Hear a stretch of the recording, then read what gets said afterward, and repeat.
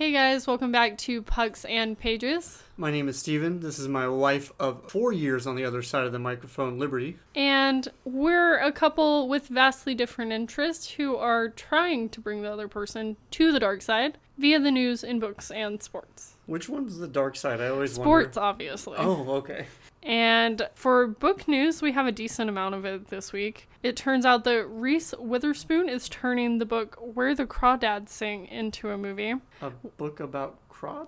It's just the title of it. It's a murder mystery by Delia Owens, and it was a Reese Book Club pick in September of 2018. And now her production company, Hello Sunshine, will be turning it into a movie. This is a bestseller that's doing really well, so I'm not surprised. But it's kind of weird that a production company called Hello Sunshine is doing a murder mystery. I'm glad you got to that point, because my brain thought that as soon as you said Hello Sunshine. Her production company also has done other books like this into movies before, so it's not really a surprise. It just always sounds weird. Yeah. Hello Sunshine brings you the best murder mystery thriller of the summer. Well, probably not this summer. They just now have announced the cast. Oh, okay. So you got a while to wait on that one. Usually speaking, yeah. Yeah. The LA Times Festival of Books is going to be virtual this year for the very obvious reason, COVID. Sorry, guys, we won't be attending. They decided it was gonna launch October 18th and take place over 4 weeks, and normally this is a 2-day event. So I guess they're trying to space it out more so people can do multiple virtual events and not have to pick and choose.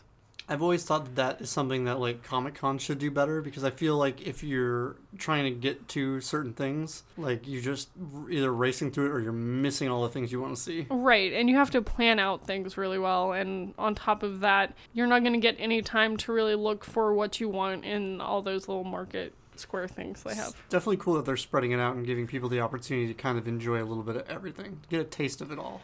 Yeah, that's really neat. For local news, I guess, a Texas mom has started streaming herself reading children's books. And she said she wanted to do it to give parents the break that she was looking for at the start of all this madness. So she's, like, recording YouTube videos of her reading, like, Go Dog Go and... Well, probably something a little more Green stimulating than Okay. Go Dog Go. But Okay. yes, she's talked about before, I guess, that she was really stressed out when COVID originally started. And so she wanted to let other parents have a break because she probably figured she wasn't the only one. It's probably a safe assumption. I know that a lot of people that have come into my store, at least recently, are like, we're so ready for our kids to go back to school. And I'm like, really? You shouldn't be. Like, COVID? But I think the videos are only about 10 minutes long, however long it takes to read a children's book. Right. And maybe that's all you need. Have her tell your kids a bedtime story, and you do whatever it is adults do when they're not doing that. It's definitely pretty stellar to give you that, like, break away from things. Yeah. And this next thing I thought was really interesting. So a library in Wisconsin had apparently had a plan in the works in the 70s to do a sort of mail order thing for their books. So they would mail the books to the clients of the library.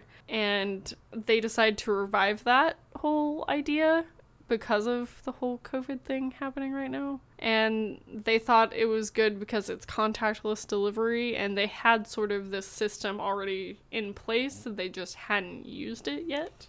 My only concern would be, like, the expenses of the shipping. Are they, like, utilizing library employees to, like, go and make the deliveries, or... I don't think so. I think it's literally by mail. Okay. And you're right, there's probably an expense to that you're not going to have if they use the Libby app or Overdrive or whatever to get electronic books or audio books. Yeah, and then are you charged late fees for the returning of your book if it doesn't hit the post date, or is it, like... There's a lot of questions I have, I'm sorry. I have no idea. They didn't go into detail in the article, but... Gotcha. It's a good idea. I'm assuming that this is more of a small town library sort of situation, not one of the bigger, like, Madison, Wisconsin or something like that. Right. So I think it's a good way to prevent people from coming into contact with each other. I don't know about the nitty-gritty. There is something called book mail or media mail, so that the price for shipping books is lower than the price of shipping things that are of the same weight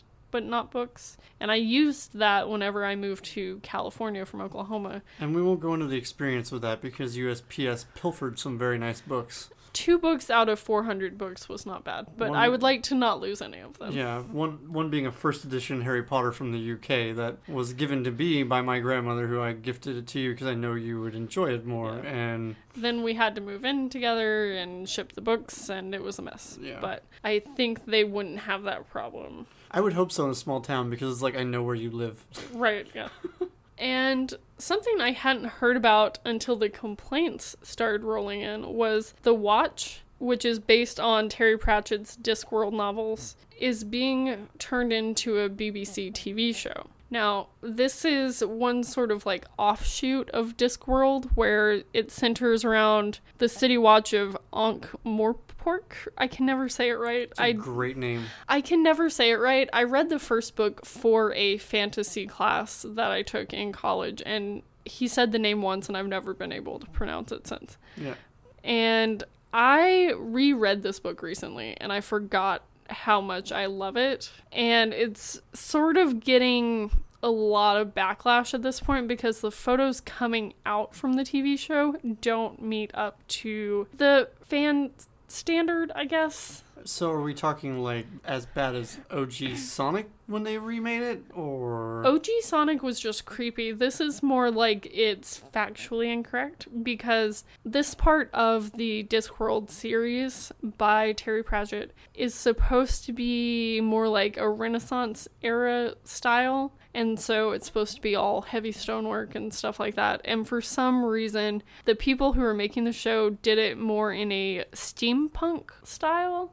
Interesting. It's really upsetting to people who are really enthusiastic about this. And I believe it was Terry Pratchett's daughter, who I think is the one who gives people the right to make it into a show. She has that legal power. She's basically stepped back from it and said, I've got no part in this. Well, that would be weird considering the fact that like she has to be the one that gives permission for the use of the state.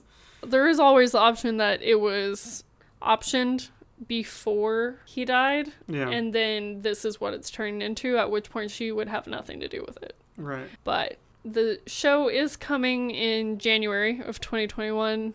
Who knows what the viewership is going to be like.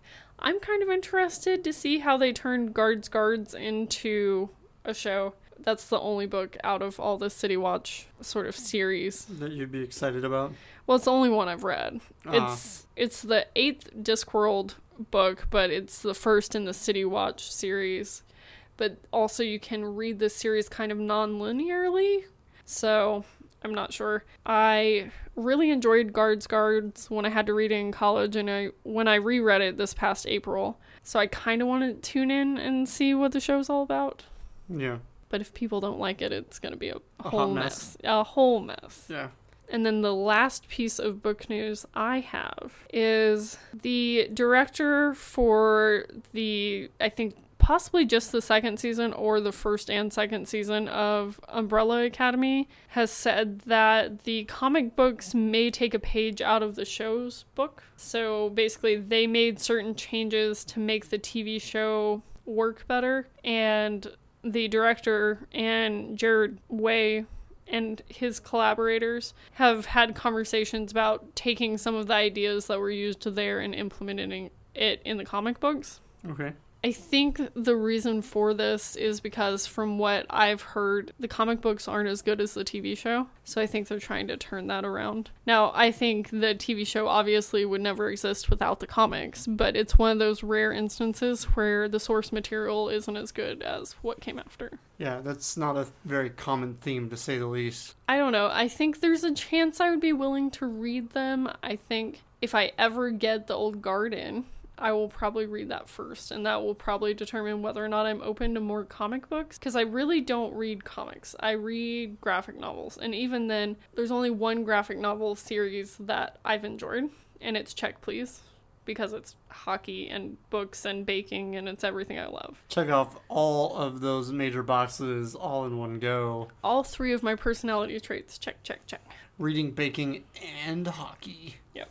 some interesting stuff. There's also been some murmurs going around as far as George R.R. Martin goes, because he, of course, had set this deadline in order to be done with this book. He didn't meet it because he never meets any of his deadlines, and people are saying the series is never going to end because he's getting old, and he hasn't finished this book in 10 years, probably going to be 11 or 12 by the time he actually does. How many more books is he supposed to write? So he has this next one and one after. Okay. So it's decent to say that if the next one comes out in, let's say, 2 years from now, and then he takes another 12 years to write that last book, probably longer because it's the finale of a series, he is going to be 85 at that point, and that seems unlikely.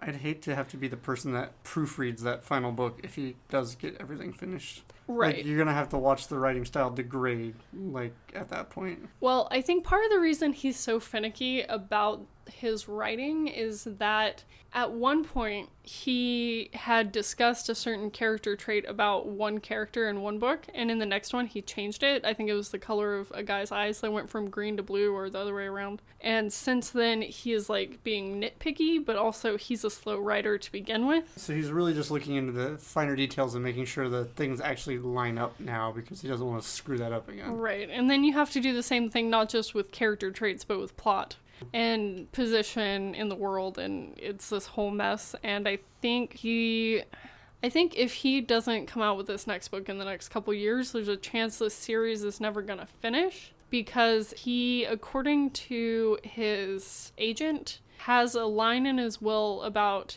if he dies before the series is finished, all of his notes and transcripts are to be burned so that no one else can finish the series. That sounds like a mystery thriller waiting to happen.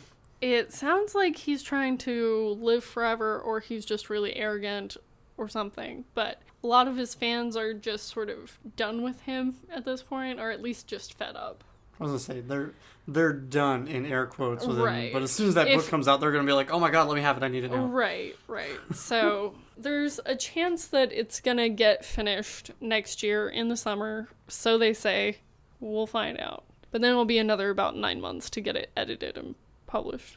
Yeah, and based on the things that I've heard about it, because we watched a YouTube video about it at least a little bit, and then that sprung my research into it a little as well, is it sounds like he's close to finishing it, but again, I think that's kind of personal opinion just from hearing what I'm hearing. Well, it also sounds relative because he's been working on it now for 10 and a half years, so yeah. It's kind of like, compared to where you were 10 years ago, I bet you are close to being done. Yeah, without a doubt. Hopefully within 10 years you've moved forward at least a couple pages. Yeah. I think he's frustrated with his fans according to the stuff that's online that he blogs, and definitely his fans are fed up with him. Yeah. So I think it's one of those things where you have to just shut up, finish your book, get it published, and then everyone either loves it and gets over their drama, or they don't like it and think that the past 11 years have been a waste. So he's kind of unlike a lot of writers that exist in today's world where they just bang out books, every year to 2 years. He's taking his time to make sure that it's flawless, more or less. I mean, you could make that point, but I think a lot of it just comes down to the fact that he's always sort of been this kind of writer who takes a long time and doesn't meet deadlines. On top of that, the kind of authors who keep knocking out novels every year or more than one a year, they write a different style of book. Obviously.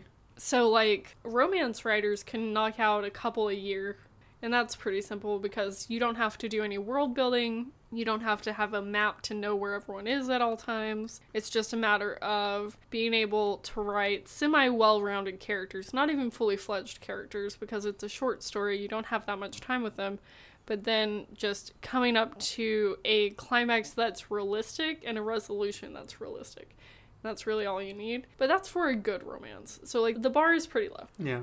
And for something like this, he's writing a, 1,000-page fantasy novel that's going to take some time. Adventure-style fantasy, yeah. On top of that, it's high fantasy, which means there's sort of a lot more that goes into it than in a lower fantasy. There's a few rules and regulations more than what you would see in just a basic fantasy-style story. And with that, you also have to realize, like, he's been called out for stuff before. You have to realize that he's got to know where everyone is at all times. He's got to get the timeline correct. And things have to move forward, but at the same time match up things that have already happened in the other books. Yeah, which would make it a lot more complex to write, I would imagine. But as somebody who doesn't write, I guess I don't really have a fair judgment to that either. So. Right. As someone who's written in college and not since, writing contemporary is a lot easier than trying to like break into fantasy and sci-fi and stuff like that. So Right. I'm willing to give him some leeway for that. At the same time, I read one of these books and decided this series isn't for me, so no horse in this race. Yeah. I wasn't planning on talking about George R. R. Martin, it just kind of happened, but that's all the news I had. I thought it would be fun to do a book tag that I've seen a lot of on YouTube. It's the rapid fire book tag. It's just a bunch of questions that you answer as quickly as you can. And I thought maybe we could try to get you to do it with me. I don't know if you're gonna really have that much to say. So am I listing book titles or? No, it's just a bunch of questions you answer. Oh, okay. So like the first one is, do you prefer an ebook or a physical book? Ebook. Physical book, in my opinion. The only reason being is with my job, I do travel a couple times a year. So like convenience wise of it, it would be nice to have something that I could take on the road with me. You are currently looking at a girl who took 3 books to Rome, came back with 5. I don't agree with your decision-making process, but, I'm not shocked by it either. Yeah. You've lived with me long enough. You know. Yeah. Do you prefer paperbacks or hardbacks? Hardbacks. Paperbacks. In order to read them, paperbacks. Do hardbacks look pretty on your shelf? Yes. But to read, paperback. I don't know. I'm always an aesthetic guy, so I guess the hardbacks are the reason I'm drawn to them. Like, how many times would you say that we go into Barnes & Noble, I'm like, wow, that's such a cool-looking book. And you're like, it's an awful book. And I'm like, oh, I'm sorry, it looks so nice. Well, you can have a pretty-looking book. You can have a pretty-looking awful book is what I usually get, the treatment of. Yeah. Would you rather shop online or in-store for books? In store, which is weird because as an ebook buyer, you'd think I would be more of an online buyer, but I'm a big supporter of retail fronts. I would prefer to do that. So it's definitely something that I could get behind. I said online now in the time of COVID. Yeah. That's really your only option at this point. Well, yeah. I mean, we did technically walk into a bookstore the other day, but it was basically walked in, looked around, didn't touch anything, and left. I'm definitely really proud of how they set everything up, though. Like, they definitely spaced things so that you weren't putting other people at risk, which was kind of nice. Yeah. It looked nice, and you didn't have to worry about coming into contact with a lot of other people. Right. You could wait your turn and just follow around in circles until you found what you needed. Yeah. Do you prefer trilogies or series? I guess I'm not understanding the question. They sound the same to me. Trilogy being 3 books only and a series being longer? A series would be longer, yes. Okay.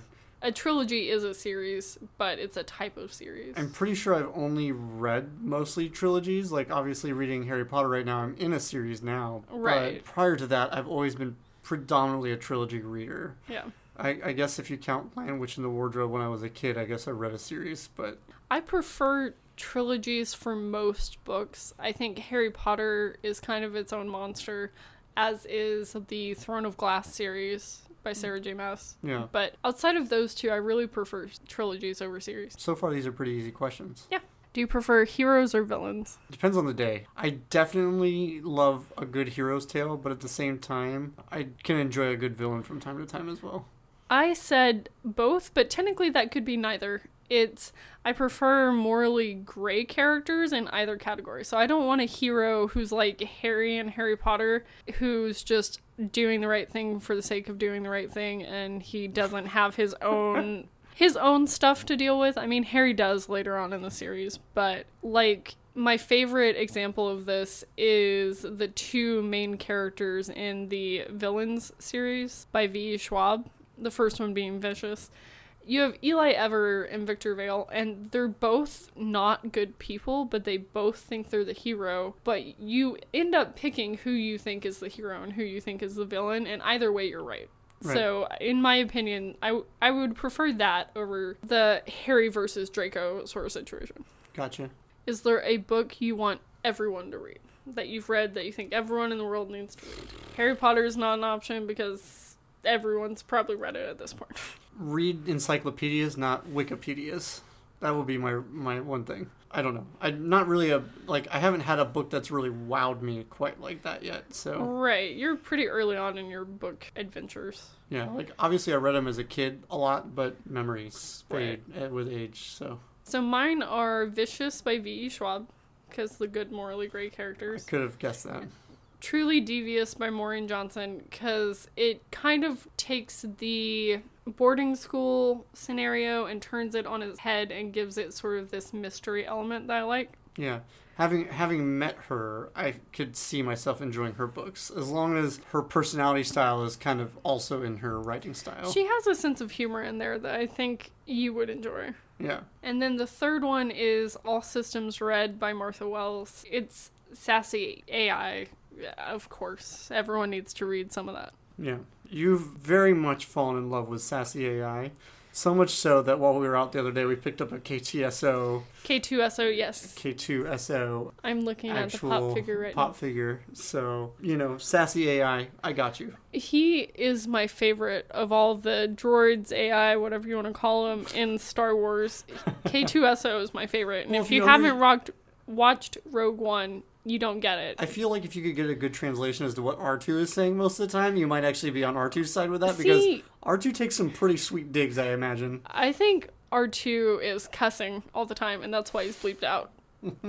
And yeah, I like that a lot, but K2SO just has the sass. Yeah. Is there an underrated book you want to recommend? Which... Kind of in the same boat. I really don't have anything that's really jumped out at me that's been that way. I read the entire Divergent series, and I feel like definitely not underrated. The third book was a little underrated, at least in the world. I know I enjoyed it. Now, I know that a lot of other people did not. You were in the minority there. Well, I'm not shocked by that, because I'm new to the book world. So there's things that I'm going to like that the rest of the world is like, hate. Well, we have more experience with the kind of stuff that she's done in that third one that we don't like. Yeah. I actually had one that I really enjoyed the whole series, but the first one is The Valiant by Leslie Livingston. It's female gladiators in ancient Rome.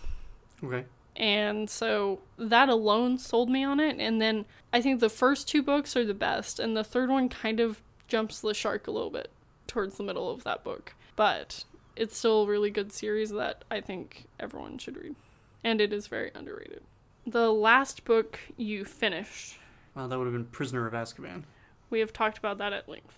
And the last book I finished the other day was Roommating by Noelle Adams and Samantha Chase. I'll talk about it later, but I got it for free from one of the book clubs online that I'm in. It's a book, and I read it. And I'll just leave that there. It doesn't sound like it was a very good book, but again, we'll get to that later with the reviews of the books that she's read this week. What is the last book you bought? Ooh. It was probably for me. It probably was, and as I don't really keep tabs on it, I know that I'm usually the guy that just charges the card and buys the books. That's my purpose on book trips. That and carrying the books usually are the two things that I pick up the role of. So if we're talking Barnes & Noble gift cards, it's this last birthday, and who knows if we remember what those are. But if it's about the last physical book that you bought me in the store during a trip, it's The Last by What's Her Face and His Face and Their Face. And then the last book I bought, it's on one of the shelves somewhere. No, I'm saying the book is The Last by Hannah Jameson, I believe. Absolutely hated. It was so bad. I'm glad I could buy it for you. Oh, well, I mean, it's sitting on my shelf looking pretty. But there's a book somewhere on your TBR shelf that I bought for myself that I thought was going to be interesting, and I just never got to read it, and I don't remember what it was. Yes, but this was a lot of years ago that you did that, and it's The Young World by Chris Wheats. It's right there staring at me. That's the book I bought for myself? Yes. Okay. News to me. And you never read it. It's been years. It. Yeah. Maybe that's what I'll read after Harry Potter, just so I can get off my one book TBR. Yeah. For me, the last ones I bought with my birthday money. It's A Study in Charlotte, The Magicians, Lock Every Door, City of Ghosts, Fable, and In a Holidays. I didn't know that it said plural. I thought it was the last book you bought, period. But I bought those all at the same time. Oh, okay. So, there we are. What is the weirdest thing you've used as a bookmark? I've used metrics from work one time. It's what I had near me. I had a piece of paper and it was in my bag, and I was next to my backpack from work, and so I pulled it out and I was like, this will work. Just slid it in there. I think that's probably the weirdest thing, because then like I saw my employees' names and how they were performing and things like that when I pulled out of reading the book. Yours is definitely weirder than mine. Mine's a receipt or a bill, probably. Yeah, I've seen you do that a couple times. Yeah, that's probably the weirdest thing. I usually use bookmarks. Me too, for the most part. It's just when they're not within reach and I need to get up and go grab something or do something, it's just like whatever's convenient around me, I will put in the book. Yeah. The next question is just used books. I'm not against it. Right now in the current COVID situation, I'm a little against it, but... Well, you just have to basically set it in a corner for 3 days. 3 or 4 days, yeah. And otherwise, I don't really have a problem with it. I think the only thing I don't like about used books is people treat their books very poorly. Right. You have to really go through the book at the bookstore before you go home with it. And, like, I know that there are culprits out there that dog ear pages, and that drives me absolutely crazy. You mean monsters. There are monsters out there. And, like, the highlighting and underlining of books, that drives me crazy, too. Like, if it's your book and you're never going to get rid of it, cool, great, do that. But, like, if you're going to end up selling it, yeah. Selling the book, you're defacing it for whoever ends up having it next, and I don't think that's right. I mean, at the time they did it, it was their property, but I also agree with you. For me, I just said yes, because I'll take all the books. Thank you. What are your top 3 favorite genres? I think you've only read fantasy and dystopian, technically. Yeah, and I think that's pretty much all that I've read. I've read some Tom Clancy stuff when I was younger, and so, like, some of those are based off of things that happened in the world, but, like, told in different ways, like different stories and things like that. Alternate history? Or? Yeah, kind of, a little bit. Okay. Like, there are things that have happened in different parts of the world, and then, like, they're placed in different places. I don't know. It's Clancy's kind of weird. Like, obviously being Tom Clancy being the video game person? No, being the book person that he was before he was ever a video game person. But is he the same person? Yes. Okay, well, that was my question. His family's company is that person. He never was really too much into the gaming side of stuff, even when he was alive. Still weird. Yes, but he was very based on military and like military operational type stuff. But he made a lot of books that are military based, so you get a lot of facts from things that have actually happened in the world and then just renamed and thrown into storylines, more or less. My 3 favorite genres are fantasy, sci-fi, and contemporary. If you think of dystopian as something outside of fantasy, sci-fi, that sort of thing, then dystopian would replace contemporary. But if it's underneath that umbrella, then contemporary. Gotcha. Do you borrow or buy? Mostly buy. I can't remember the last time I borrowed a book from anyone. I guess technically I'm borrowing all these Harry Potter books from you, but at the same time, I feel like I've paid for a lot of them too, so I don't feel so bad about it. I'm pretty sure they're gifts to me that you gave me, so I'm pretty sure they're mine and not yours. Yes. But we are married. What's yours is yours, and what's mine is yours, and vice versa. That's all there is. No, yeah. That was the end of the story. Yeah.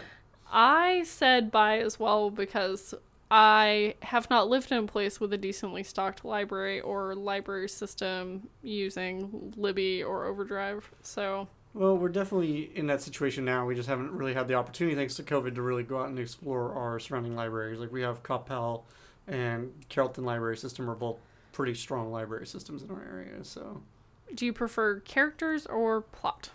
That's a tough one. I definitely feel like I prefer plot over characters, because I have to have something entertaining going on. I think that was very obviously the answer the whole time. Yeah. For you. Yeah. I do enjoy characters being attached to one another. Like, I want a good story. Right. With the characters. But you'd prefer a good plot over good characters. Oh, 100 out of 100. I am the opposite. I prefer very good characters over a good plot. I want a character-driven story over a plot-driven story. So if you can have both, I'll take it. Yeah, I would agree with that sentiment as well. But obviously, if I had to pick one, plot. Long or short books? I'm really not turned away from either one. I obviously, not being an avid reader, naturally get through books faster if they're shorter. But that's the argument of pages and reading. But so far out of the Harry Potter books, I've liked the longer ones.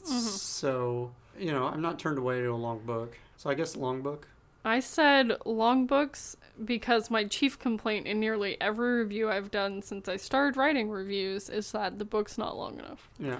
Now, whether it's not long enough because I'm just enjoying my time in the world or not long enough because you didn't have time to develop something, that's up in the air. But that is usually my complaint for a book, is it's not long enough.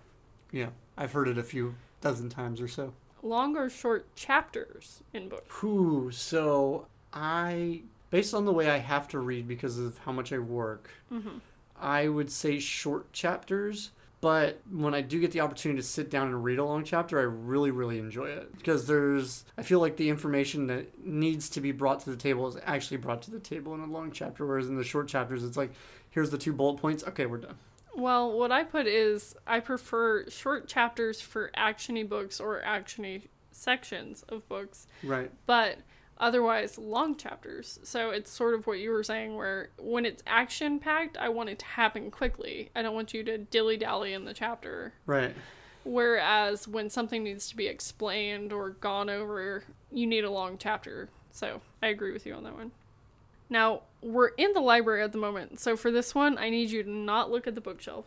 And you need to name the first 3 books you can think of. First 3 books I can think of. Let's go Lion, Witch, and the Wardrobe. Okay. Because why not? This is a tougher one. Obviously, there's other books that are coming to my mind. Prisoner of Azkaban being one of my favorites so far for the rereads. You just have to name the first ones you think of. And then Divergent. Those are the 3 books that I think I relate to the most across my lifetime. So You just had to name the first 3 books you thought of. Well, I made it way more complicated than I needed to. Yeah, you did. So when I wrote this post out, that's when I filled it in. So I'm just going to say the ones that I thought of while I was typing this up. One was Sky in the Deep, To All the Boys I've Loved Before, and The Guest List. Yeah. Is there a book that has made you laugh or cry? If so, what? I don't know. I don't tend to get that emotionally attached to characters in books yet. And I'm sure with time that will change. So right now, really nothing has done that to me. I would disagree because I've seen you laugh at things Fred and George do in the Harry Potter books. So that's... I guess the laughing then would be like Fred and George moments, but who doesn't laugh at Fred and George moments? If you don't, then there's something wrong with you. Or you're Molly Weasley. Yeah. For me, I put that the last book to make me cry was Second Chance Summer by Morgan Matson. It's that one about the girl whose father is dying of cancer, so they go to their lake house for one last summer together. Oh, yeah. And it brought up a lot of emotions about people in my life who have passed away, and I cried like a baby. Yeah, I can see that. Do you prefer our world or fictional world?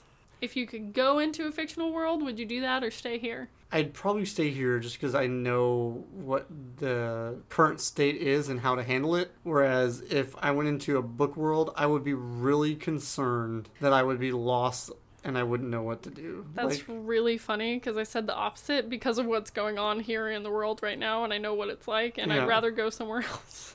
And I can kind of agree with that sentiment, but at the same time, I've been working through all this COVID nonsense. I haven't really had time away from it, so I'm not too afraid of it, I guess, as a lot of people are. But also, there's more adventure and things to happen in these other series. Yeah. If I could have gotten my Hogwarts letter at 11 and done that versus the way my life trajectory went, I would have done that in a heartbeat. Audiobooks, yes or no? I know we both have strong feelings about this. No. I also said no, but I have a different reason than you, I think. It's not that I don't think audiobooks count as reading. I don't think it physically counts as reading, but I think it still counts as, you can put on Goodread that you've read this book. I just physically cannot process audiobooks. I listen at 1 time speed or sometimes 3/4 time speed and end up not being able to understand what's happening. Yeah, and so where I have the dilemma with it more so is kind of the same terms. When it comes to comprehension, I am not 100% comprehending what I'm hearing. Right. And then the second thing being that I 100% disagree with you. If you listen to a book, you did not read it.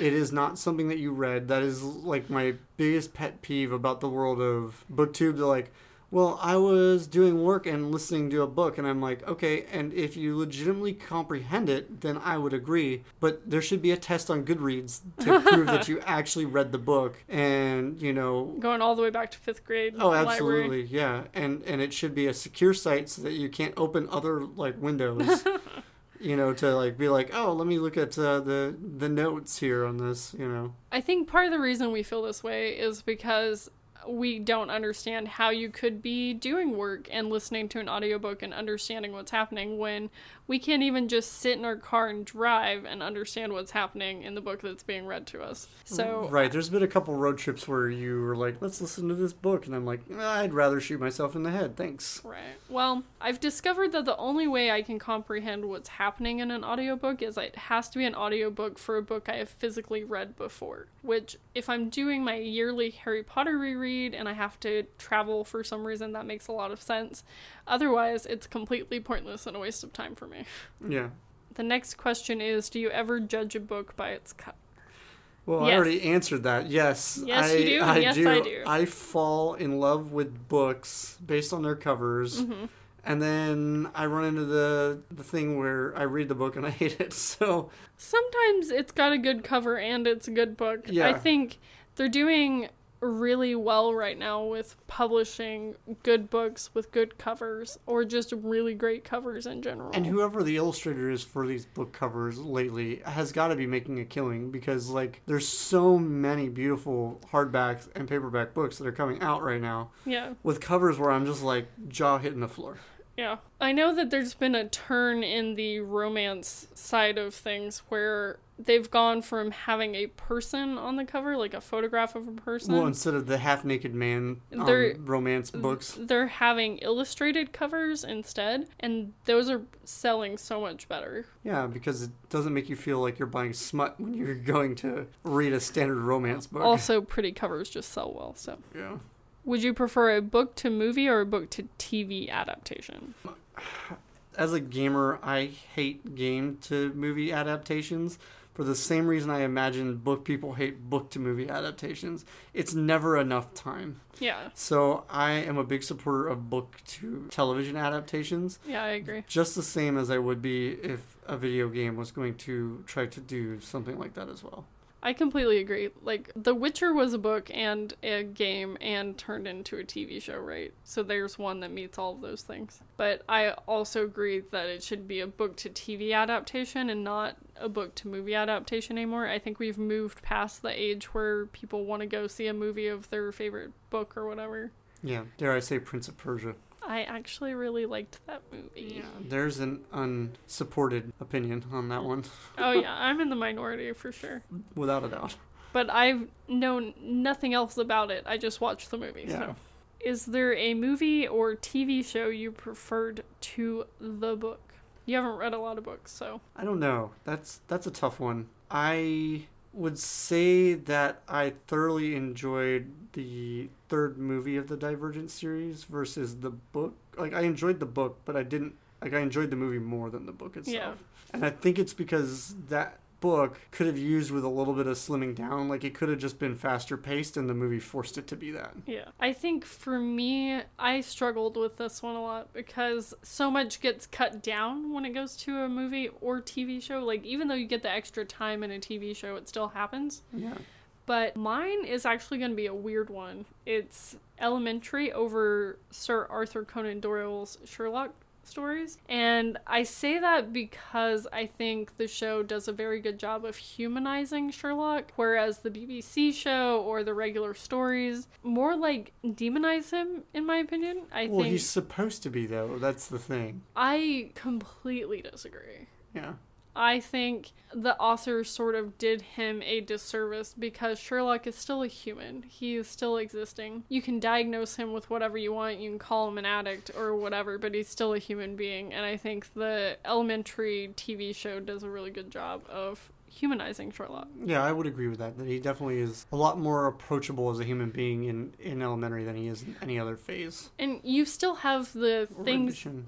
you still have the things that sort of make him into what people would call like a bad person.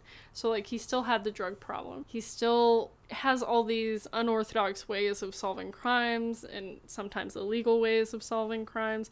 And he still has this problem with interpersonal connection. Right. So it's not like they're really stripping anything away from Sherlock. I think they're really just adding more to him in the Elementary show.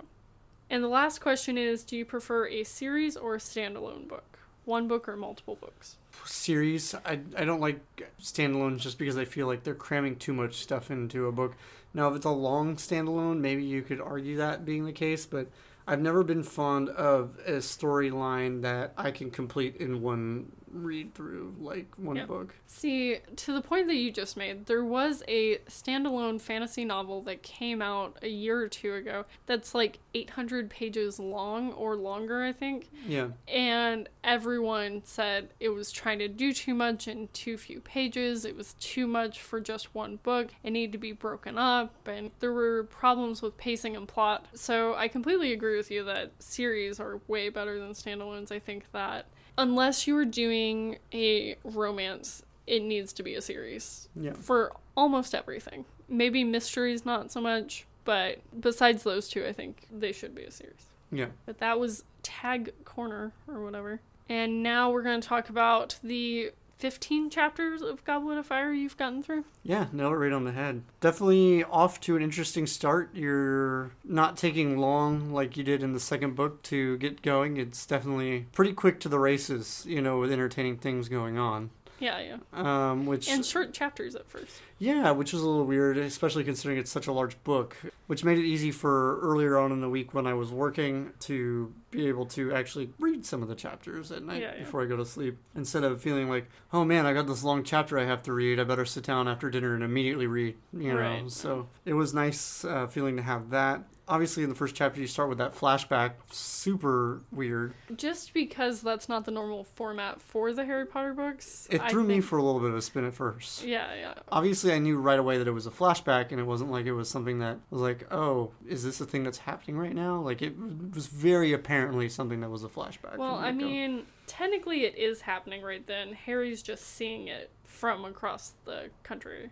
Technically, the thing with Frank Bryce after the murders have happened, when he's in the house by himself taking care of it, that's obviously Harry seeing that happen. Well, actively at that point, yes, but I was referencing the actual whole flashback where, like, the town, the murders. Yeah. The town's like spreading rumors about it being him, and he's just like, what did I do? I don't know what I did. I've done nothing, He's just a quiet old man. Yeah, and so obviously you get to the scene where you have Wormtail and Voldemort sitting in the room with the fire, and then the snake comes by him and he doesn't move, and I'm like, dude, that was your chance, bro. If I saw a giant snake slither past me, I would be frozen as well. We know how you react to even little snakes, as we did the other day on our walk, but that's here nor there. But yeah, your fear of snakes would make you freeze, I could imagine. Yeah. Personally, if I saw a snake and it went past me, I would be trying to run as fast as I can. Not knowing who the people are inside, the other room, being super creepy, I'd be out. I'd be out so fast. Yeah. I've watched too many horror movies not to be the one running at that point. Well, this was also the 90s, and he was a really old man.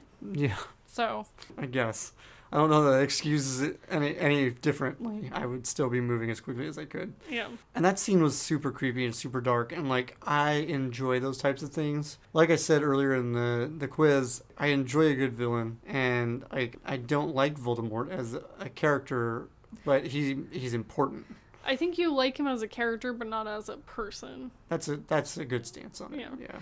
I think this book is kind of where it deviates from the first three books, not just in form, but also in that it gets real dark real fast, and it just continues down that track. Yeah, it lightens up a little bit after that cutscene. Obviously, you have the Weasleys. Well, I should start with the fact that you have Miss Weasley mailing the letter with 8 million stamps on it, which is beyond one of the most entertaining things that goes on.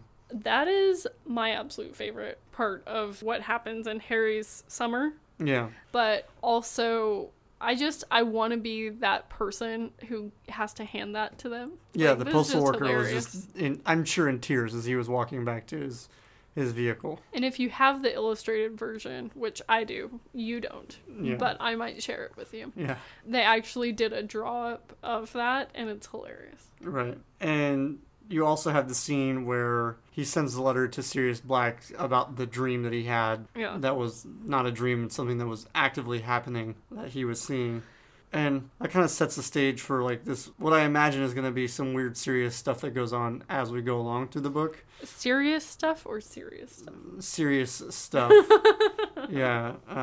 Like his Godfather stuff. But yeah, the Weasley letter had me in tears. And then when the Weasleys come to pick him up, That's also they hilarious. come with flue powder and the fireplace is boarded up. And so they're like knocking on the wall and, you know, you have Fred, George, you have Ron and Mr. Weasley all crammed into this basically space in the wall Right. and the fireplace. You gotta think, this isn't a Muggle household, so, like, it's a small spot. Yeah, to it's fit an English 4 men. household. Yeah, to fit 4 grown men. And as we know, Ron is much taller in the books than he is in the movie. Well, he's taller than Fred and George, I'm pretty sure, Right. by year 4. Right. So, I mean, they're pretty tight in there. Yeah, and so they actually tear down the wall to get out, which I think is hilarious. And then Fred and George immediately go to start collecting Harry's things. And as they are walking over there, they fall over and drop a bunch of candy. That, you know, obviously we find out is fantastic choice of candy to drop for a fat kid named Dudley who's been on a diet all summer. Yeah. I think if you're Mr. Weasley, this was a rookie mistake. Why would you allow Fred and George to volunteer to go do something? You should be suspicious automatically. Automatically, no matter what. And when things fall out of their pockets, it's safe to assume they're not safe for anybody that they're hitting the floor of. Right. Like, it should have been like, excuse me 1 minute, I need to go pick up these things. But obviously the candy expands Dudley's tongue. The tongue toffee. Yeah, say that 10 times fast, right? I will not. Yeah. And it's just like she nailed when she wrote the book the perfect thing for Dudley to have to deal with. Like I thought it was hilarious. Like it's a punishment. Like, hey, you're on a diet. Now your tongue's gonna expand. Well, you're So on a you diet. can't eat anymore. You're trying to break your diet, and Yeah. then now you have to deal with the punishment for that. Yeah. Also, I think it's funny because you had him expand technically at both ends, so he got a tail and then he got an extra long tongue Yeah. throughout the series. Yeah. I think that's funny. I think she does a really good job, especially in the beginning of this, to sort of lighten up all the big, bad, scary things with humor. Yeah. And so I'm really loving that at the moment. Yeah. And everybody heads back to the burrow except for Mr. Weasley, who's trying to use magic to swell his tongue back down to normal size, but the family is like losing their mind. They're so afraid of magic that they won't let him heal their son. And Yeah. so it's like, he's gonna suffocate to death, but you're so afraid of him doing something bad to your son To that you help. won't let him help you. Exactly. But yeah, that scene cracked me up. And then when they get back and Mr. Weasley doesn't realize that Miss Weasley is within earshot, and he's like, I can't believe you guys did that, boys. And she's like, did what? Yep. And Miss Weasley dropped the mic and the hammer. I think it's funny how afraid everyone is of Mrs. Weasley. Except for Harry, pretty much. Like, Harry's, I If feel you're- like he's still a little afraid of her, but at the same time, like, he's like, she loves me. I'm the innocent one. Right. No, if you're outside the family, you're all right. But if it's anyone in the family, you better watch out. Yeah, Miss Weasley's coming. Yeah. I thought that was a really entertaining scene as well. Everybody kind of runs away back up to Ron's room, and then realizes that they're playing like gladiators with the tables outside, the picnic tables outside of the house. I gotta say, I love meeting the older Weasley boys. Yeah, I mean, if I would have been Ginny's age at that point and I met them, I would have been in love with them automatically because I think the characters are so great. well, they come off as like really professional, but then also just the right amount of like silly Weasley that you expect. Yeah, and on top of that, you've got Bill, who's got this great job with the bank, going in and trying to find treasure. But then you've got Charlie, who's like this cool older brother. He's not the oldest, but he's older than most of the kids. And he works with dragons in Romania. He's got this earring and long hair, and it's just cool. So he's a hipster, is what I got from that. Like just a little bit. He was a hipster before it was cool, because this was the 90s when this was happening. Yeah. So, yes. He's like a double hipster. He was a hipster before it was cool. Yeah. And then you end up having the dinner and everybody's having all the, like, their family moments, chit chat, and like it's all fun and games. It's friendly talk instead of like bad mouthing somebody about how they were giving away candies to a fat kid that knew he was going to eat it. And I didn't remember Port Keys that well until I read the book. Right. And the irony that it's just random things that nobody, like, no human would pick up and touch, like an old boot. It's supposed to be garbage, so muggles don't pick it up. Yeah. Which says a lot about environmental problems. It says a lot about what J.K. Rowling thought about human race as a whole, I feel like, a little bit. Like, she took a little bit of a shot at us, but yeah. At the same time, it totally makes sense. I would never touch a boot if it was just sitting on the ground. No, that's gross. So I thought that was pretty darn funny. And then when they get to the campsite, I really enjoyed that because they more or less bewitched their tents to be gigantic on the inside. So, yeah. You know, that was entertaining. It's bigger on the inside. Yeah. I also like the fact that you've got wizards who know that they're supposed to be not using magic. Sort of controlling the way that they're interacting with each other to avoid muggle issues, but then they're not at all. They're not. They can't help but just overdo it in front of each purple other. And blue flames were described and like all sorts of just different things on the fires and someone had a chimney attached to their tent and stuff. Right. So it's all and really fun and little funny. kids are flying around on like basically training wheels sized brooms like around little everything. Toy broomsticks. Yeah. Yeah. But that was entertaining. I love the campsite thing. They go through and they see Seamus Finnegan at the Irish fans supporting camp, which clearly was hilarious because everything's green everywhere. Yeah. And then they go through and to the other camp. I'm blanking on what country it was from, which is awful. The other team? Yes. Bulgaria. Yes. And they are just basically have pictures of Viktor Krum everywhere. And everyone's a fanboy for Viktor Krum. Oh, everybody. Truly everybody. And they're like, oh, he's the greatest seeker the game's ever seen, and la-da-da-da-da-da. Yeah. I also really like during this whole thing, you see Percy's boss come in and talk to Arthur Weasley. And he's such a just fuddy-duddy, like, boring... But then for some reason, he can't get his employee's name right. Yeah. And he calls him Weatherby. Yeah. Yeah, it's kind of weird that he can't even get his own employees' names right. Like, I couldn't imagine if I went into my store and started calling people by the wrong names. Like, I could only imagine that it would not go over well. I think it's one of those things where he's in a high enough position and far enough away from him that it seems like it's okay to not know someone's name, but it's really not. Right. And they invite him in for tea and all that stuff. Mm-hmm. And he's like, I'll just take the tea here and then we'll go. Yeah. You'll know that he had a lot of other things to be getting on. Right. Then you have the Quidditch World Cup game. Very exciting. Flying leprechauns everywhere. The Vila, who literally are almost capable of making people... Well, they did, actually. One of the people jumps out of the stands or something, right, Adam, if I remember correctly? Well, Harry tries and Hermione stops him. Yeah. But you also have people behaving in ways that don't make a lot of sense because they're so wowed by the Vila beauty. And then things... devolve later in the game, and you realize that that's why you don't just go for looks. Yeah, because they actually are really evil and bad as well. They can be. Yeah. After that, obviously, the game ends up being finished where Fred and George win a bet with Ludo Bagman. Yeah. Viktor Krum catches the snitch, even though they're down 160 points. Mm-hmm. So the Irish win. The Irish roar and celebrate and have fun into the night. And then, dun dun dun, the bad people show up. Yeah. I forget the name of what they are, though. The Death Eaters show up. Death Eaters, yeah. Mm-hmm. So the Death Eaters arrive and start causing a ruckus in the camp by basically making tents and people like the Muggles float around and stuff like that through the air. As they're running away, they run into the forest and then run into Ludo Bagman, and he's like, what's going on? Mm-hmm. And they're like, are you stupid? Do you not see what's going on everywhere around you? Like, look around, man. And so he's like, all right, I'm out of here. Who knows where he ends up going? He apparates, He's supposed to go help with the Death Eater problem. Yeah. And as they're running into the forest, Harry realizes that he lost his wand. And there's somebody in the background that they hear making some kind of magical incantation. And you have the mark appear, which... I did remember the mark.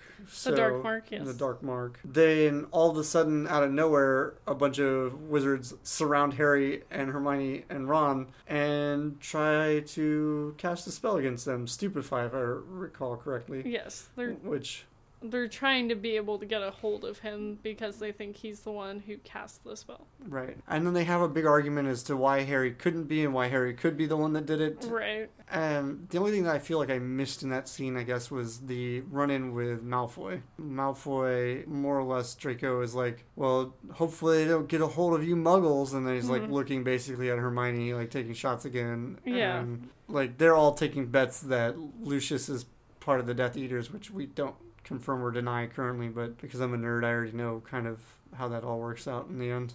But it's definitely interesting that all this stuff is going down in such a short period of time. Like, this chaos is just dropping down on everybody. Yeah. So we went from, like, dark to light and funny to really dark all of a sudden again. Yeah. So J.K. Rowling is really messing with our hearts. Well, that's kind of what she got paid to do. After they accuse Winky, the house elf, Hermione, it's probably part of what like triggers her down the line with the things that she ends up doing further into the book. Well, the whole time she realized that this isn't the way house elves should be treated. It started with Dobby, really, what she heard about him, because she didn't really interact with him in the second. They get back to the burrow. Miss Weasley is like, "Oh my God, you're all alive!" Like, thank God. Like, well, yeah, I hope you would have heard something if they wouldn't have been by then. And the first article of Rita Skeeter comes out, which we all... Well, the first one we know of. Yeah, well, the one that we know about that is related to what went on at the Quidditch World Cup at the end of everything, so... Yeah. And because of that, Mr. Weasley and Percy have to, like, work double overtimes trying to fix all the things or figure out all the things that actually happened that night instead of just guessing. Yeah. Then Ron gets his dress robes, which I think is a hilarious scene. Both Hermione and Harry get really nice new things, and then Ron's got this stuff with lace. Though, to be fair, it's because they paid for their own robes. Yes, yeah. Ron's family could only afford those. The ones with lace. Yep. Yeah. That's definitely something you think of as a man as something you want on your clothing is lace, let me tell you. It's the top of the list, even for fancy things. Chapter 11 is a lot of like nerding out about the Quidditch Cup while they're on the Hogwarts Express. And then you get another appearance from Draco being a punk, making fun of everything that he can possibly make fun of. That should be Draco's tagline. Draco Malfoy, being a punk. Being a punk. And I don't disagree with you on that. I think that's not a bad choice. But he's making fun of Ron for his new owl because it's so small. Like, you know. He's adorable is what he is. Yeah. I was going to say high energy ADHD as a bird. But. Probably. And so they get there. And if I recall, it's like really nasty weather. Like it's dumping rain. Downpour, yeah. My favorite kind of weather. Yeah. The first years are riding crossing boats, and Colin Creevy's brother Dennis falls out of the boat. He's so excited to have fallen out of the boat like and he been almost put drowned. back by the giant squid. Yeah. I love how enthusiastic he is about everything happening, because that's exactly how I would be if I had gone to Hogwarts. No matter what it was, if it was bad, if it was good, I would love it and be there for it. And then I thoroughly enjoyed, and it's hard for me to say this because I really don't like Peeves as a character. I love that he does this. But the water balloon attack from above as they're coming in the doors. Yeah. Priceless. Well, I mean, you're already wet. What's the problem? That was my thought to it, too. It's like, it's just funny at that point, right? Yeah. And then McGonagall comes down and tells him to stop, and he's like, well, I've got 3 more. So he dumps those and then disappears. I love Peeves so much. I'm sad that they exclude him from the movies. Yeah. I think if I had to go to school there with Peeves, I might have a problem with him, but the fact that he's just a character in a book, I love him. Yeah. While they're at dinner, the first meal there again, Hermione learns about the house elves. In the kitchen, and she is at that point fired up like, I'm not going to eat anything. So she literally doesn't eat a thing in the feast. Isn't that such a 14-year-old's mindset? Yeah. Like, it's going to make a difference if I don't eat one meal. Like, if one person stops eating, that's going to fix the house elf problem at Hogwarts. Like, I really don't think you understand the breadth of the problem here. Yeah. And you have Dumbledore announcing that, well, basically doing his welcome to Hogwarts announcements, more or less. And he announces that they're going to not be doing Quidditch this year. And you just hear the grumbles all the way across the room, pretty much. Nobody's really happy about that. He goes, but there's a reason. And then enter Mad-Eye Moody. Creepy. Yeah. And, you know, he's walking through the thing peg-legged. Mm-hmm. He's introduced as the dark arts teacher for this year, and I just don't understand why anybody would take that job because the turnover is so high. One a year. Yeah, one a year. That's nuts. Yeah. That's absolutely crazy to me. But then they announced that there's going to be the Tri-Wizard tournament, and everybody's like, more or less like, what's that? And he's like, don't worry, I'll tell you. It hasn't happened for over 200 years. Yeah, and starts breaking it all down, the rules and things like that, that you have to be over the age of 17 to be able to compete in it. Yeah, that's a new rule. That's why they reinstated the whole thing. They added that rule. They're like, it's safe enough for 17-year-olds, so... They're so much more prepared than 16-year-olds. Right. Favorite scene to kind of come out of that. Sadly, it's not going to be covered in the chapters, so I'll have to wait till next week for it. And Fred and George trying to enter. Yeah. Entertaining, to say the least. But in 13, you end up in another one of Trelawney's classes where her prediction is so wrong. She's like, well, based on the planets, I would say that you were born in the wintertime, Harry. And he's like, no, stupid. It was July. Like, completely opposite. And Ron literally bursts out laughing in the class out loud. And it's just kind of priceless. Does Ron make any predictions in that class? He does. I don't remember exactly what they were, but... Because there's a fan theory I want to introduce you to, but I can't. Yeah. And then you have the fight between Malfoy and Ron when Draco brings the Daily Prophet, which is trying to pin a lot of the blame for what happened at the Quidditch World Cup on Mr. Weasley. And as Harry and Ron finally get the trash talk out of their system, they walk away after a sick burn, and Draco tries to cast a spell on Harry and misses, and our favorite Mad-Eye Moody kind of makes another appearance and turns Draco into a ferret. That's one of my favorite parts. And starts swinging him around like he's a feather in every direction. Draco Malfoy, the amazing bouncing ferret. Yeah. It's one of my favorites. And I mean, if you're gonna go around trying to cast spells on someone who's got their back turned to you, that's exactly what you deserve. To be turned into a ferret and flung around like a pool noodle. Yeah. Yeah. I also don't like ferrets, so I don't mind that imagery. The combination works well for you, is what you're saying? Yeah. Okay. McGonagall's got a problem with it, though. Yes, she does. Transfiguration is not a form of punishment, Mr. Moody.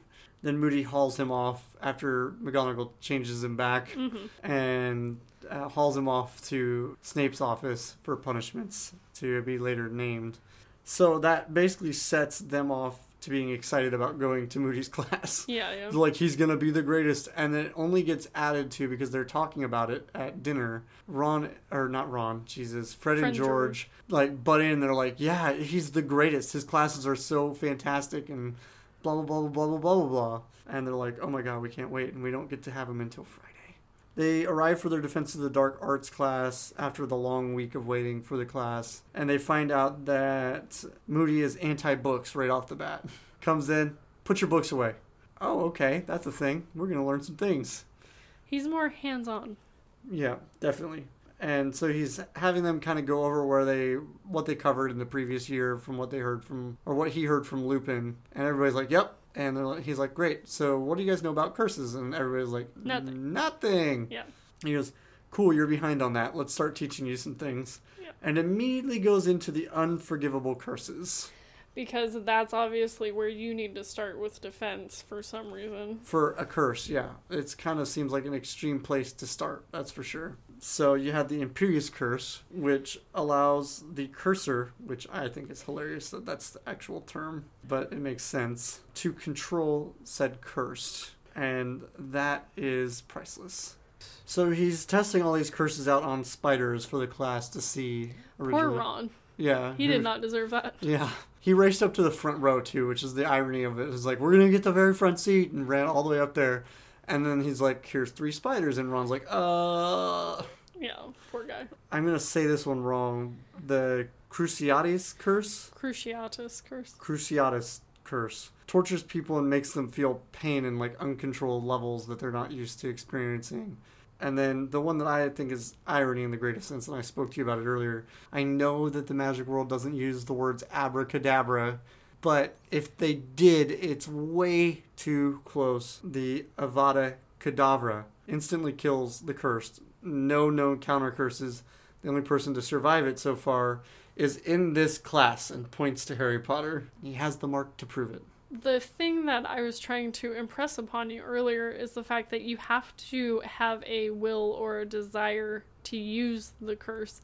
You can't just accidentally say it and kill someone. Gotcha. So you have to 100% be behind the idea of killing said person. Yeah. Also during that chapter, Hermione starts her new group called Spew. It makes up some badges and some flyers for the Society for the Protection of Elfish Welfare. Yeah. Which is already annoying me. I get that they're trying to build on Hermione's character traits, but at the same time, it's just like, I feel like this is something that's not necessary in the book so far. I think it is necessary, and I can't explain to you why. I do understand that it can be annoying, though, because as Harry and Ron, they get very annoyed. Yeah. But also, this is one of the things that bothers me about Hermione, and she's just 14, so, like, I can't 100% blame her for this, but with your social justice, you cannot just decide what is good or right for the people you're trying to get justice for. You have to let them tell you what they need with their justice. You can't just suddenly decide what's good or right for someone that you think is beneath you or that you think other people think is beneath you. Right. I can agree with that. And then Harry gets his letter back from Sirius, basically saying, like, I'm on my way. Dad mode activated. Yeah, exactly. Godfather mode activated. Here I am, I'm coming. Then Harry, literally that night, sneaks out and writes a letter basically going, don't, it's a joke, I'm fine, nothing's happening, just stay hidden. It's not that serious. Yeah, exactly. And that, I think it's just funny as all get out. Like, that's a total kid thing, to be like, no, I'm fine, everything's fine, it's okay. It didn't actually happen, even though I told you it did. No one believes you for half a second. And then Moody also starts putting Imperious curses on the students. Yeah. Which I thought was a funny scene. It's also illegal. Yes, yeah. But an entertaining scene to say the least. And they get to Harry's turn, and he's trying to make Harry jump onto a desk, which is funny as all get out. And Harry's like, why do I have to do that? I don't think I will. Like, he's fighting it back by just being, like, a punk a little bit. Like, being a little bit of a prick about it, because it's just like... He didn't want to do it. He's like, I don't want to do this. I'm good. I'm fine. You know? And he's like, when he jumps and then flails against the desk, basically, Moody's like, you did it. You fought it. Like, he just loses his mind. I mean, like, he halfway did. Who's so proud of him? Like, you know, we should all be very proud. Blah, blah, blah. And I was like, wow. I'm like, that's crazy that nobody could fight it, even the slightest bit. And Harry was just like, first try. Yeah. It kind of makes me hate Harry a little bit more at the same time as love him, I guess. If you were in class with him, you'd hate him a little bit. And then you end up finding out that the delegations will be arriving on October 30th from the two other schools. Beauxbaton. Yeah, well, you're close. Beauxbaton. We'll get there. No. And Durmstrang, right? Yeah. Okay, that one's not so difficult. Are the two other schools that will be competing in the Triwizard tournament. It's always those three schools. Is it? Yes. I didn't know that. Okay. News to me. I'm not buried in the Harry Potter world, so kudos to those three schools always being the ones included and everybody else being excluded. I'm sorry. You're not good enough. I love the way that they arrived, though. And I partially remember it from the movies, more so than I do from the book, which is sad, because in the books, it's very entertaining. Yeah. The French school arrives via a giant carriage. A horse-drawn carriage. Yeah, that's flying through the air. And I'm like, so you got a problem with flying cars, but a whole giant-ass carriage with horses that are the size of elephants, which is the way it's described. Hopefully they're a little bit better at concealing themselves than Harry and Ron were. Clearly. And they arrive, and Madame Maxine gets out of the carriage, and everybody's like, oh my god, she's a giant just like Hagrid, more or less is the kind of the reaction. She's huge. And as Dumbledore is inviting her and her group in because they're underdressed for the cold northern winters of where Hogwarts is located, they run inside really quick. But as she's going in, she's like, you need somebody that's going to be able to handle my horses. They don't move very easily on their own. And Dumbledore's like, listen, we've got it handled. We have Hagrid, more or less. And she's like, I don't think you understand. And Dumbledore's like, no, I don't think you understand. Like, we're plenty prepared to handle your horses. Then I was going to call it the delegation from Durmstrang, which I guess is kind of right, you know, in some sense. They have a random whirlpool that builds up in the lake out of nowhere. How would would you like to be the giant squid when that happens? Yeah, you're in the lake and your whole lake just starts spinning around, and then a boat comes out of it. Mm-hmm. As the delegation gets closer from the school, like the kids and students and things, they notice up front walking with the head of the school is none other than star seeker for the Bulgarian national team, Victor Krum. Mm-hmm. And most of the boys lose their freaking minds. Half the girls do too. Yeah. Like, I wonder if he'll sign my lipstick. With your lipstick, yeah. Yeah. On her hat, I believe she wanted. She also wanted the lipstick signed as well. And I believe, if I remember reading correctly. But I did read it very late at night, so there's a chance it's just using the autograph with the lipstick. Yeah. But that's pretty much what I have from what I've read. I don't know if there's any tidbits you enjoyed in that section that you wanted to talk about. But You covered a lot of the good stuff. I always like when the silly and funny things happen. yeah. I'm pretty good at covering those things. Yeah. I think a lot of my favorite moments for this year obviously haven't happened yet, so I'm excited for you to get to those. I am too. You say that it's one of your more favorite books, so It is either my favorite or my second favorite, and the third is either my favorite or my second favorite. They switch around. depending on the time of year and when you read them. Yeah. And next up, you're going to be reading, hopefully, another 250 pages for next week. Yeah, we're aiming for around 240 to 250 pages. Yeah. So that'll be good. What I've been reading has deviated from the plan that I had last week, and that's partially because you got sick with a stomach bug, and then I've been stuck at home since then, so I couldn't really read what I was planning on reading, because you take up a lot of my time. When I'm sick particularly, I'm just, as every man, a little bit Needy and whiny. Yeah.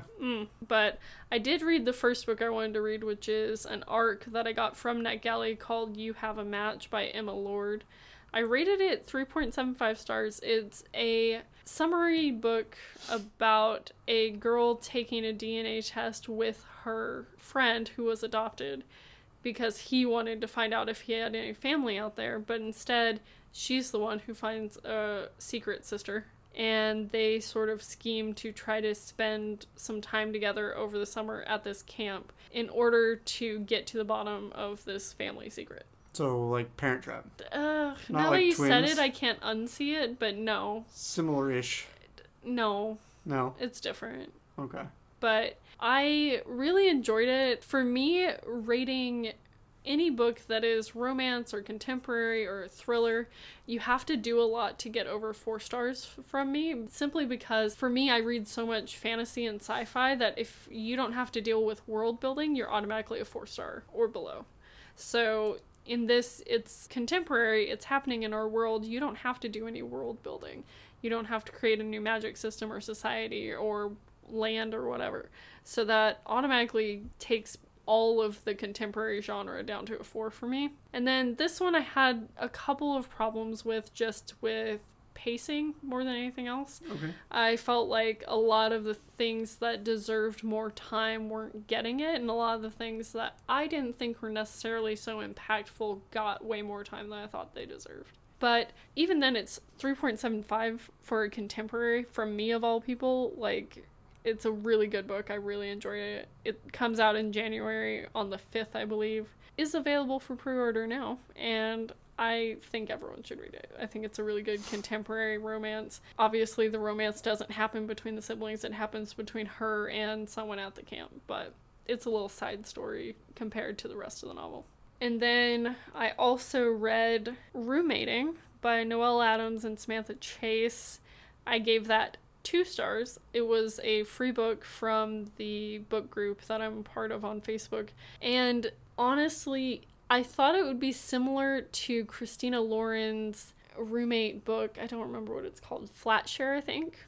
But it just wasn't. For this one, a girl comes back from college. She just got her MBA, and she's going to work for her father's company until he's ready to retire, and then he's going to pass it down to her. But he's added the stipulation that she has to A, have a business partner, and B, live with the business partner for 6 months to prove that they can get along together before he's willing to give her half of the company. So to a degree, I like that because you have built-in drama because she knows this guy and she has a bad history with this guy.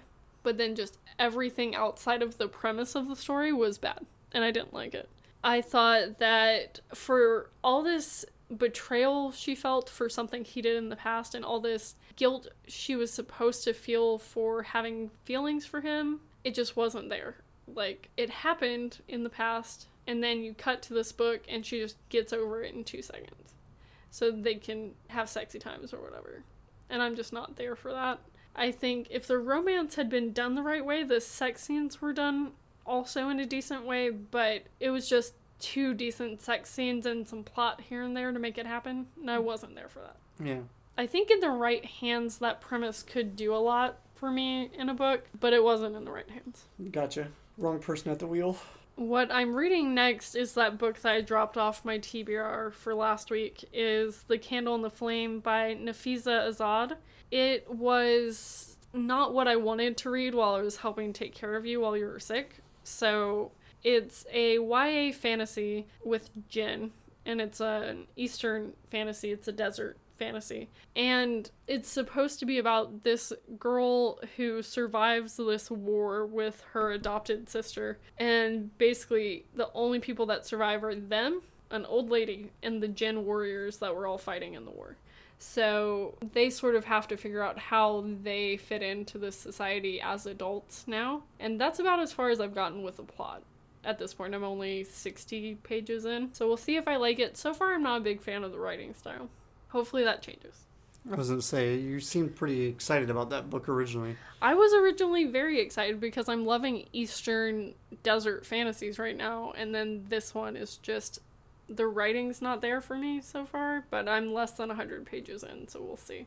And then the second book I want to read this week is The Code for Love and Heartbreak. I got an arc of this on NetGalley that I wasn't expecting to get it, but I got it. So I'm very excited to get to it. It's basically a retelling of Emma by Jane Austen about a girl who's really good at math but is very bad at dealing with people. The interpersonal stuff just doesn't work for her. And so she is going to basically take all of her relationship advice from math and figure out how to deal with people that way. That's never a good comparison usually. Like, math and people don't normally connect too much. It's a new project she's working on called The Code for Love, a matchmaking app that goes beyond swiping and goes into calculating compatibility and stuff. Yeah. So it should be cute. It's a YA romance. And that's what I read this past week. And that's what I'm going to be reading next week. A bunch of contemporary and romance and stuff. With it's kind one of a weird fantasy choice for in. the summertime, you know. I mean, kids are going back to school right now, so I guess it makes sense. But I think that's all I have for the books. We had a pretty long tag in this one, so this was a pretty long episode because of it. But make sure you tune in next week to hear more about what we feel about the Harry Potter and all the book news. Yeah, we appreciate you guys stopping by. I'm definitely excited to continue to talk about Harry Potter because, again, I've read a little ahead of what we talked about today. So there's some things I'd like to talk about. So. Yeah, next week, for sure. But we appreciate you stopping in and giving us a listen. We'll catch you next time, guys. Bye. Bye!